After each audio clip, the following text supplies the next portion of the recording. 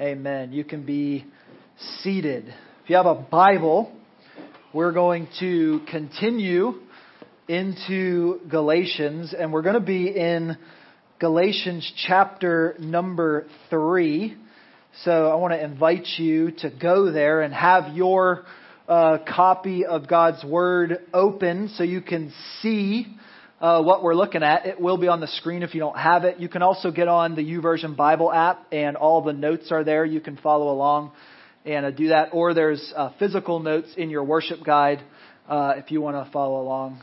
And we want to help equip you in that way. So definitely jump on and take advantage of those. But as we get started, as we transition, I want you to think about something with me and kind of get your mind into what Galatians chapter 3 is going to offer us. But literally every company you know, every single company that you have seen or bought something from, or the brands that you're wearing right now, almost every company that you know, every product you buy, every presidential candidate, whoever runs, has a brand, right? They have a brand. And with that brand comes a brand promise. Something that they believe their brand will do for you if you will wear or buy or use their brand. And then further beyond the brand promise is what you and I interact with, their brand slogan, right? They're there for everyone. So I brought a materialistic, consumeristic quiz for you today for you to feel really bad about yourself. I'm just kidding. I'm joking. But I do want you to see it because these are things we interact with all the time. So Andrew, put up that first one. It is this brand, Geico. You know the lizard, don't you? You've seen the lizard, yes? Yes, you know the lizard. Does anybody know, you don't have to say this out loud, but what their slogan is? It's on he's like, and now it's in my head. Thank you. All right, go to the next slide. It is 15 minutes or less can save you 15% or more on car insurance. We've heard that more than we would care to have heard it. Can I get an amen in the church today? But why do they do that? So that you have it on recall immediately. Because the next time you need car insurance, who's the first one you're going to go to and get a quote? Geico. Or you're not going to because you're so annoyed by the lizard and the commercial slogan. It may backfire. It's understandable. The next one, a car product, BMW. Do you know what their slogan is? I'm okay with that.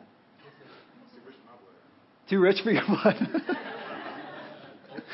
I love it. That's it. Somebody said it. The ultimate driving machine. Right? You've heard it, I'm sure. Maybe that one's a little more obscure. Let's go to the more important ones. The next slide, please. Apple. Do you know what their slogan is? We want to own your life. That's close. That's close. That's close, but not exactly. Here's what they say, and I didn't even know this. Here's what theirs is. Think different. Think different. Let's go to another one. Walmart. All right? Do you know this one? Walmart. Theirs is save money, live better. What a promise. So many things I'd like to say, but I'm not going to. The next one, here's a familiar one, Coca-Cola. All right, large brand, worldwide. This kind of blew me away. It's kind of blew me away. Here's what theirs is: to inspire moments of optimism and uplift. Think about that. If you will have a Coke today, you will have moments of optimism, and all of you will be uplifted as you drink your Coke. It's quite a promise. It's quite a promise. Until you read the calorie count and the sugar intake. How about this one? Disney. Do you know this one? Do you know this one? Where what comes true? Dreams. Yeah. Where dreams come true. And where parents go to die. Just saying. Not that I'm speaking from experience. Kidding. One more. You'll know this one. Nike. Just do it. Right?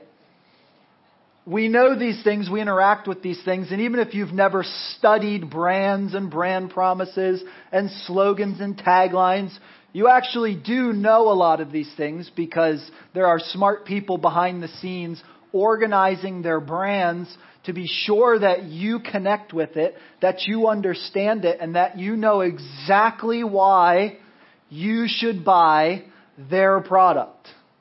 And they're effective. It has me thinking, though, what about God? What about God? What about Christianity? What about following Jesus? Is there a brand promise? Is there a slogan that would capture what it is that God has for you? I think there is. And Galatians chapter 3 is going to lay that out for us. But if I was going to say to you, this is the brand promise that God has for you, it would be this. And I want it on the screen for you. And I want you to write it down. Because I want you to accept it and think about it for you today. Here it is. That there is Jesus for you. That there is Jesus for you. Now, before you write me off, I know you know that. Or you probably wouldn't be sitting in here today. Fair enough. However, I want you to think through with me why the statement that there is Jesus for you is actually so critically important for your life. Like right now. And this moment that we live in, as we look around the world and we see the unrest, it's important for us to ask the question, why is this statement, there's Jesus for you, so critical? Why does it actually matter for you right now? But before we get to that, why is there's Jesus for you his brand promise? Why? Why that? Of all the things that are in this book and written in this book that are really important, why is that the one thing that if you could walk away with anything from the Scriptures would be the most important? Because Jesus said it's why he came. The Father said this is why he came. So look at what a familiar verse to you is going to say. John chapter 3, verse 16 and 17 say this. For God so loved. For God so loved the world that he gave. Think about that. For God so loved the world that he gave. And he didn't just give, that he gave his only Son. We could stop there and I would not be the perfect father for you. Because I don't know that I could give my son for you. I might give myself for you, but I don't know that I could give my son for you as much as I love you. So think about the weight of what's being said. For God so loved the world that he gave his only Son, that whoever, and people have argued about the word whoever for a very long time. But you want to know what whoever means in Greek? Whoever. It's that simple. Whoever. And yes, I know what some of the other arguments are, but whoever believes in him should what? Not perish, but have a certain kind of life. It doesn't say a comfortable life here on this earth, does it? That's not what it says. What's it say? Lift up your voice and tell me that you would have what kind of life? Eternal. So immediately there's something different about the promise that God's making for your life, because too many of us think that when we come to Jesus that our life will get easier, and it's not going to.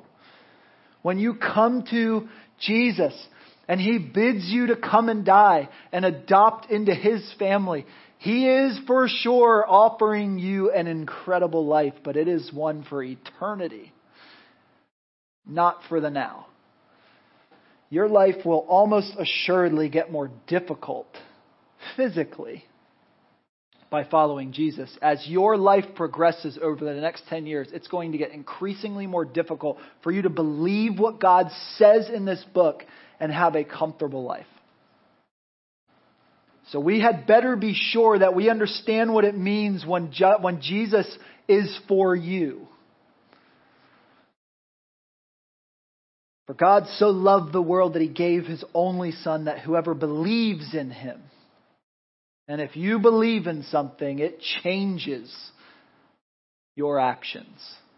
That whoever believes in Him would not perish but have eternal life. And then verse 17 is just as important. Because so often we stop with 16. And we need to recognize 17 for what it is. For God did not. So with this brand promise of there's Jesus for you, there's an equal promise behind it to be sure that we know, because of what we talked about last week. Do you remember? We as Christians over time are prone to move the power from Jesus over to us and say, we actually have to do this thing. And then we start to judge other people, and then we start to keep score, and then we start to do all these other things, but that's not what the gospel promise is. For God did not send His Son into the world to what? Condemn the world. That's already happening. And we're going to talk about why in a second.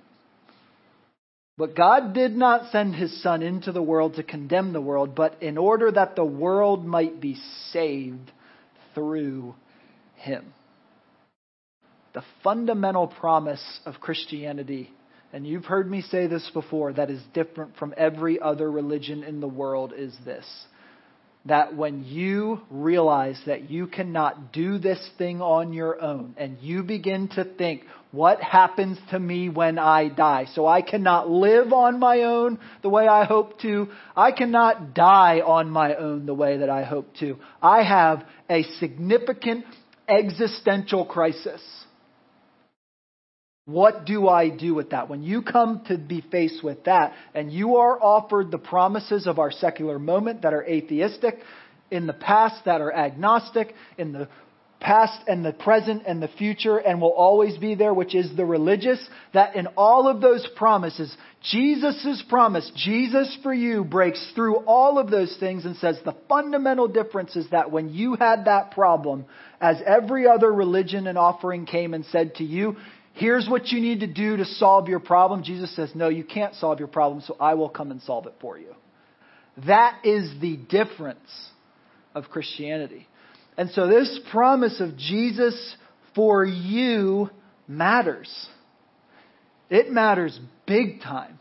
And when our culture decides that it's okay to oppress us physically like other cultures are around the world, you had better know, what does it mean for me to have eternal life, and why is that so significant?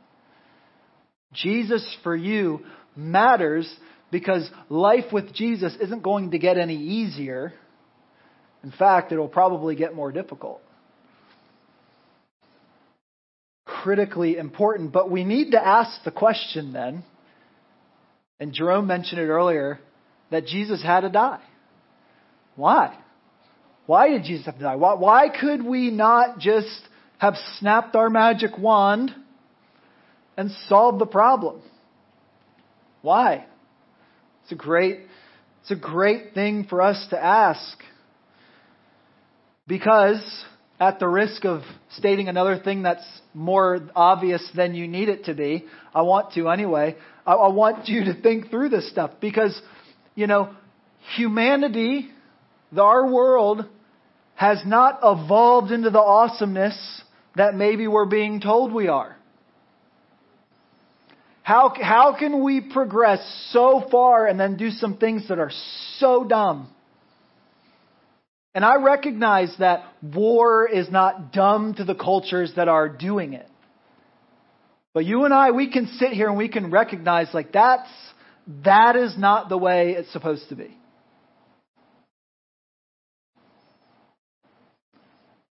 So where did this start? It goes all the way back. This kind of evil versus good didn't start in the Middle East. It didn't start in Russia. It didn't start in these places that we're seeing the evidence of it. It began in a garden that God created that was perfect. It began with Adam and Eve. And so we are sinners, and we have been sinners since our first ancestors put foot on the earth after being created by Almighty God. And so the second thing I want you to write down, it'll be on the screen for you, is Adam and Eve needed Jesus. We can go all the way to the start and recognize that from the beginning, God did not create us as robots, but He gave us a decision in the matter. And Adam and Eve were swayed by Satan, and that cosmic battle began. We don't have time to unpack all of it, but it is important for you to recognize that when I stand here in the 21st century United States of America and say to you, there's Jesus for you, that there are thousands and thousands of years that have progressively told the story that apart from Christ, you can do nothing. But here we are in 21st century United States of America and think we can do a whole lot. And then boom, something like this happens and we're rattled and we all of a sudden go, ugh, what do we do about that? And then you're faced with these questions. Should we police the world? Should we not police the world? Should we send our folks in to help those folks? And these massive questions that are so hard and probably have 40 opinions in this room, if not more, 100. So we got to back up and say, this has been going on since the beginning of time. Even Adam and Eve needed Jesus.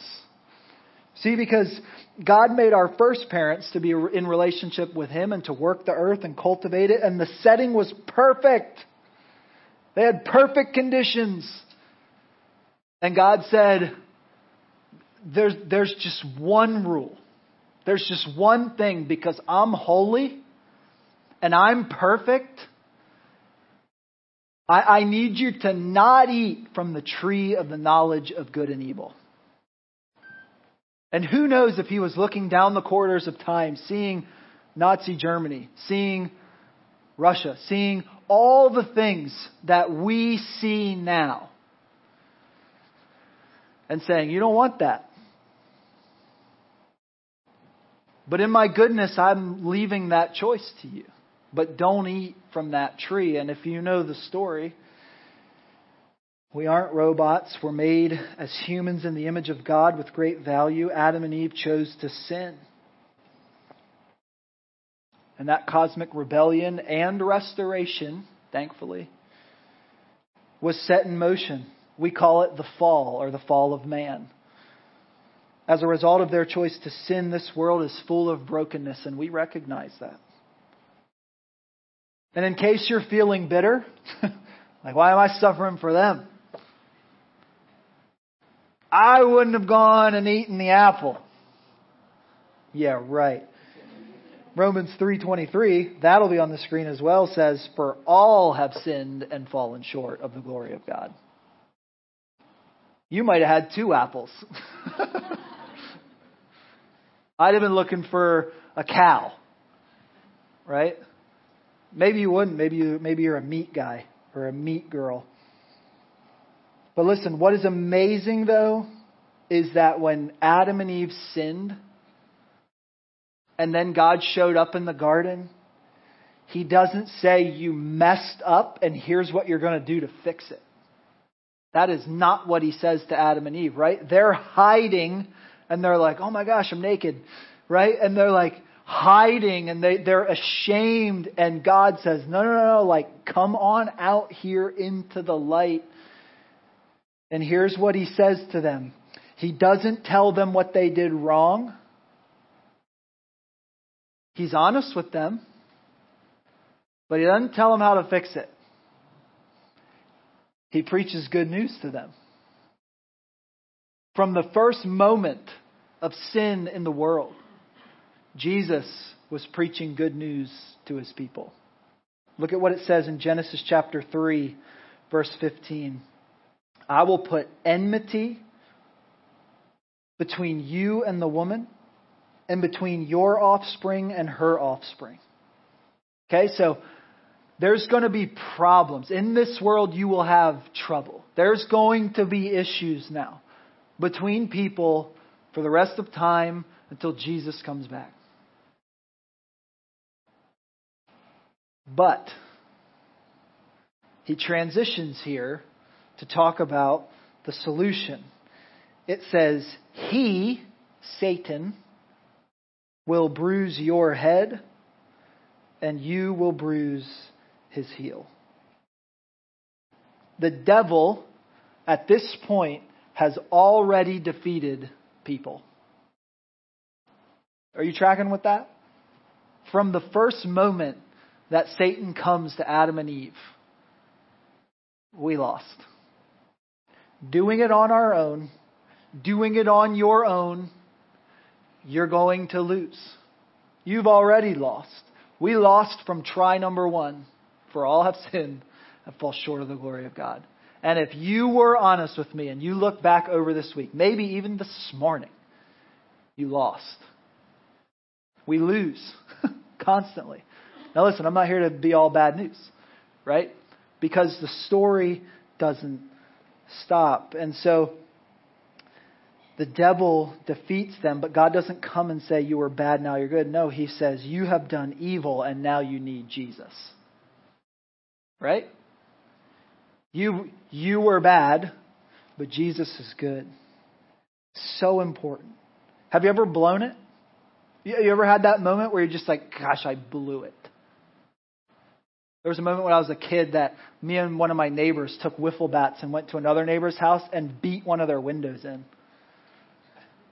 You know what I'm talking about? Like Big Bertha, we used to call it, the red wiffle bat, the big one.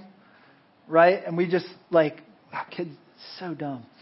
I was like, what were we doing? And so it's so dumb because you don't think about it until you're done, right?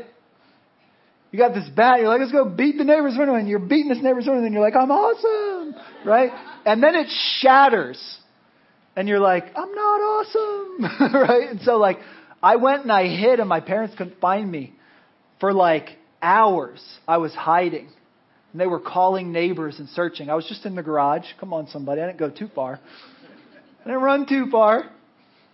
My parents just searching for me. How many of you think they were really concerned about the window at that moment? No. They were going to deal with the window. I was going to pay for my sin. There are natural consequences. But from the larger standpoint, they were worried about their child who had run away. Adam and Eve didn't think about it till it was done. So they hid, and God comes to find them. And I just have to believe that God put you in this audience today. That God has you watching online today. Because there might be somebody who's running from God. That you might be within the sound of my voice right now on purpose, God-ordained, divine meeting, because you are running from God. And I just want you to know that He, through His Word and through this meeting, is seeking you out. That you may be hiding, but He is searching for you.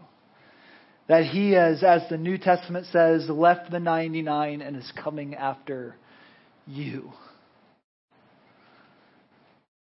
You see, because once Adam and Eve recognize that they need Jesus, or we recognize that they need Jesus, we can just keep going in the Old Testament here. We can see next that, and this will be the next thing I want you to write down, is that Abraham and Sarah needed Jesus. You just keep going down the story, because this is important, because God establishes a covenant with His people through Abraham. This is the way that God begins to rectify the problem, that God begins in motion His kingdom coming on earth as it is in heaven. And in Genesis 17:7, He says this, I will establish my covenant between me and you and your offspring after you throughout their generations for a what? An everlasting covenant. Critically important. Through an everlasting, right? Remember, what did we start with? For God so loved the world, He sent His only Son into the world so that all who believe in Him would not perish but have what? Eternal life, everlasting life. Well, now we're tracking back thousands of years and seeing where'd that promise come from. What showed up first to Adam and Eve, and then it was ratified in a covenant to Abraham and Sarah for generations. And then what is that covenant? I love this. Why do we make that creature confession? You are God, I am not. Why do we do that? Look, to be God to you and to your offspring after you. You are a child of God in a long line of children of God who were confronted with the fact that they could not do anything apart from Jesus. Abraham and Sarah needed Jesus. Let's jump finally to Galatians. Galatians chapter 3, verse 15 and 16. This is Paul talking to the Galatian people, and they are recognizing that there's a problem here. Paul's letting them know there's a problem. Remember, just the past few times, it's like, you foolish Galatians. Nice to hear from you too, pal. You idiot. Like, I know. But after all we talked about last week, he comes in verse 15 of chapter 3 and he says this, to give a human example, even with a man-made covenant, no one annuls it or adds to it once it's been ratified. Here we go. Now the promises were made to Abraham and to his offspring. It does not say, and to offsprings, referring to many, but referring to one, and to your offspring, who is Christ. The offspring that would come and fulfill the promise was Christ. Abraham, you need Jesus. What makes a covenant so special as opposed to just a regular old promise? Sally Lloyd-Jones in her children's storybook Bible says it best. I don't know if you've read that to your kids. If you haven't, you need to get one. If you don't have one or can't afford one, we have one, and I would love for you to take it home. And you should read it for your devotions, because it's awesome. Here's what she calls the covenant. I love this. It is God's never stopping, never giving up, unbreaking, always and forever love. I love that. We need that, by the way. If you take inventory of your life and how many times you've run and come back, run and come back, run and come back, run and come back. Maybe you're right now running and He's offering you, come back. Never ending, never breaking, always and forever kind of love. Critically important because, listen to me. This is so important because how you see God and how you relate to God will eventually be how you relate to other people. Is the first thing you see in other people their problems? Or is the first thing you see in other people the image of God? Too often it's the problems. You can never outrun the Lord, thankfully. If you think you're great, never wrong, and without sin, you will struggle in your relationship to other people. So Adam and Eve, they needed Jesus. Abraham and Sarah needed Jesus. And we'll continue and see that even, next one to write down, Moses needed Jesus. Moses is a giant factor in this because it was like God introduced His covenant through Abraham. God's going to introduce His law through Moses. Back to Galatians here, and Paul will explain. Look at Galatians chapter 3, verse 17. This is what I mean. The law, which came 430 years after, does not annul a covenant previously ratified by God, so as to make the promise void. So now there's this law, and you're looking at the law going, man, I'm a problem. I can't do any of this stuff. But look at verse 18. For if the inheritance comes by the law, it no longer comes by promise. But God gave it to Abraham with a promise. Why then the law? Why is the law in your life? Why do you need to know that you're such a bad person? Why then the law? It was added because of transgressions, until the offspring should come to whom the promise had been made, until Jesus would come. And it was put in place through angels by an intermediary. Now an intermediary implies more than one, but God is one. Is then the law contrary to the promises of God? Certainly not. For if a law had been given that could give life, then righteousness would indeed be by the law. If you could do it with the right set of rules, then we wouldn't need Jesus, is what he's saying. Verse 22, but the Scripture imprisoned everything under sin. So in other words, the law is there as a mirror so that you are fully aware of who you are apart from Christ. The law won't save you. Being a good person won't save you because you have a fundamental flaw. You are a sinner in need of a Savior. Every one of us. So that the promise by faith in Jesus Christ might be given to those who, what? Believe. And so we're right back to where we started. What's the brand promise of the kingdom of God? There's Jesus for you. If you will just believe. And that brings us to our final point today. My final point today. I want you to write this down. You need Jesus. You see, because the brand promise, there's Jesus for you, doesn't mean that you have Jesus, does it? You need to come full face to the fact that you need Jesus. Look at how Paul finishes this out. Galatians chapter 3, verse 23 to 29. Now before faith came, we were held captive under the law. Chances are, even if you're running from God today, you know there's a problem. You don't have it all figured out. You can't figure out how to find up and down and sideways. Where's the light? Imprisoned until the coming faith would be revealed. So then the law was our guardian until Christ came, in order that we might be justified by faith. But now that faith has come, we are, listen to this, no longer under a guardian, the law. For in Christ Jesus you are all sons of God through faith. For as many of you were baptized into Christ, have put on Christ. Why, when we baptize people, why do we take communion? When we say that these are the places where God promises to participate with you. Because it's His act. It's Him coming to earth, to you. What an amazing thing. You've put on Christ. Verse 28. Why do we celebrate Black History Month? Listen to this. Because there's neither Jew nor Greek, nor slave nor free, nor male nor female. You are all one in Jesus Christ. Wow.